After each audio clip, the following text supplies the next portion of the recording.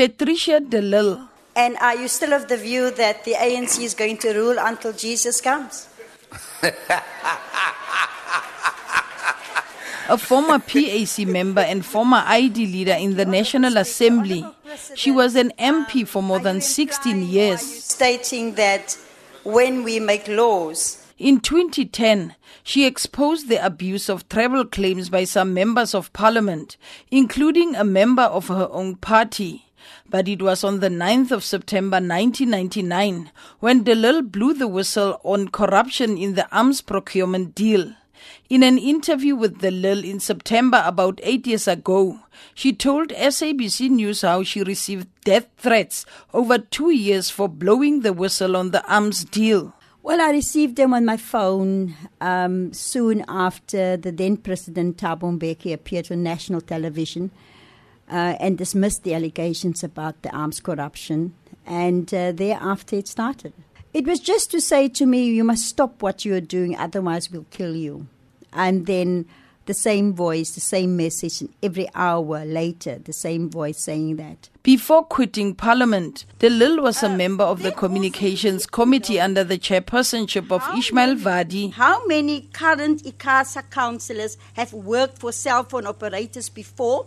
Because there's a pattern that's emerging, that they move straight out of the ICASA into the cell phone industry, or from the cell phone industry into ICASA.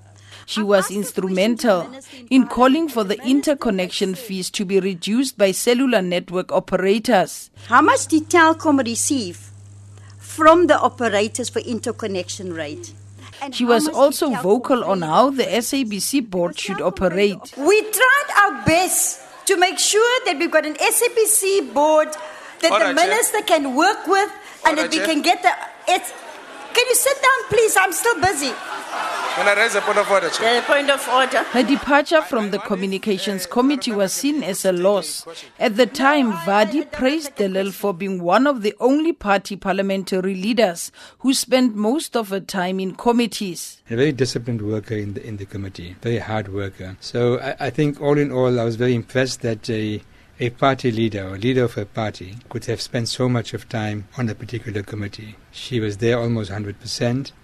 And I think that's a noteworthy attribute on her part. She's also she's a very bold politician, sometimes very daring. She's not afraid to take on, whether it is the mobile operators or chairpersons or chief executive officers of state-owned entities. She's very forthright in her criticisms. De Lille's political career now hangs in the balance as the DA wants to get rid of her through a no-confidence motion on Thursday.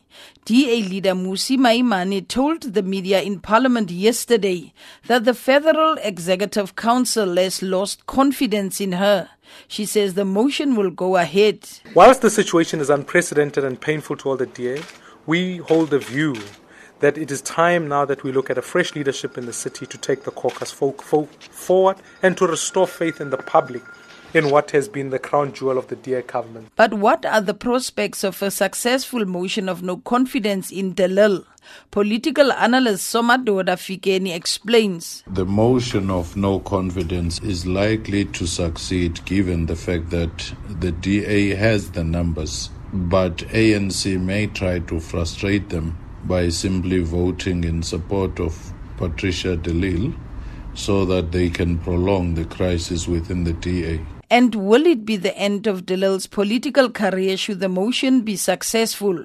Fikeni doesn't think so. She has reinvented herself from being a trade union leader to being a PAC leader, and he formed her own party, the Independent Democrats, and now she joined the DA. She might as well try to pull back his supporters and re-establish the ID, or she may join the bigger parties. But for as long as she's sticking around the DA, she may be fighting through courts, she may try to embarrass the DA, she might raise the issue of race. One of de Lille's former PAC colleagues, Luthando Mbinda, who's the leader of the PAC, has come out in her defense.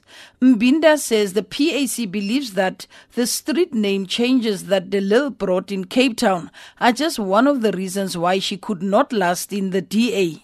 And I don't think they are happy about the fact that Delil changed some of the streets, more especially the last one, Deval, to after Khosan, Philip Khosan. Freedom Fund was not happy at all. And I think, as you know, that most of these, political parties, by the way, are controlled by business people. And if business people are not happy, they will do their best to make sure that at least they get rid of you. Delil is also challenging the DA in the Cape Town High Court this morning to allow the use of a secret ballot when a motion is debated. She has previously indicated that she's willing to leave the DA, but not until she has cleared the name from what she described as untested allegations.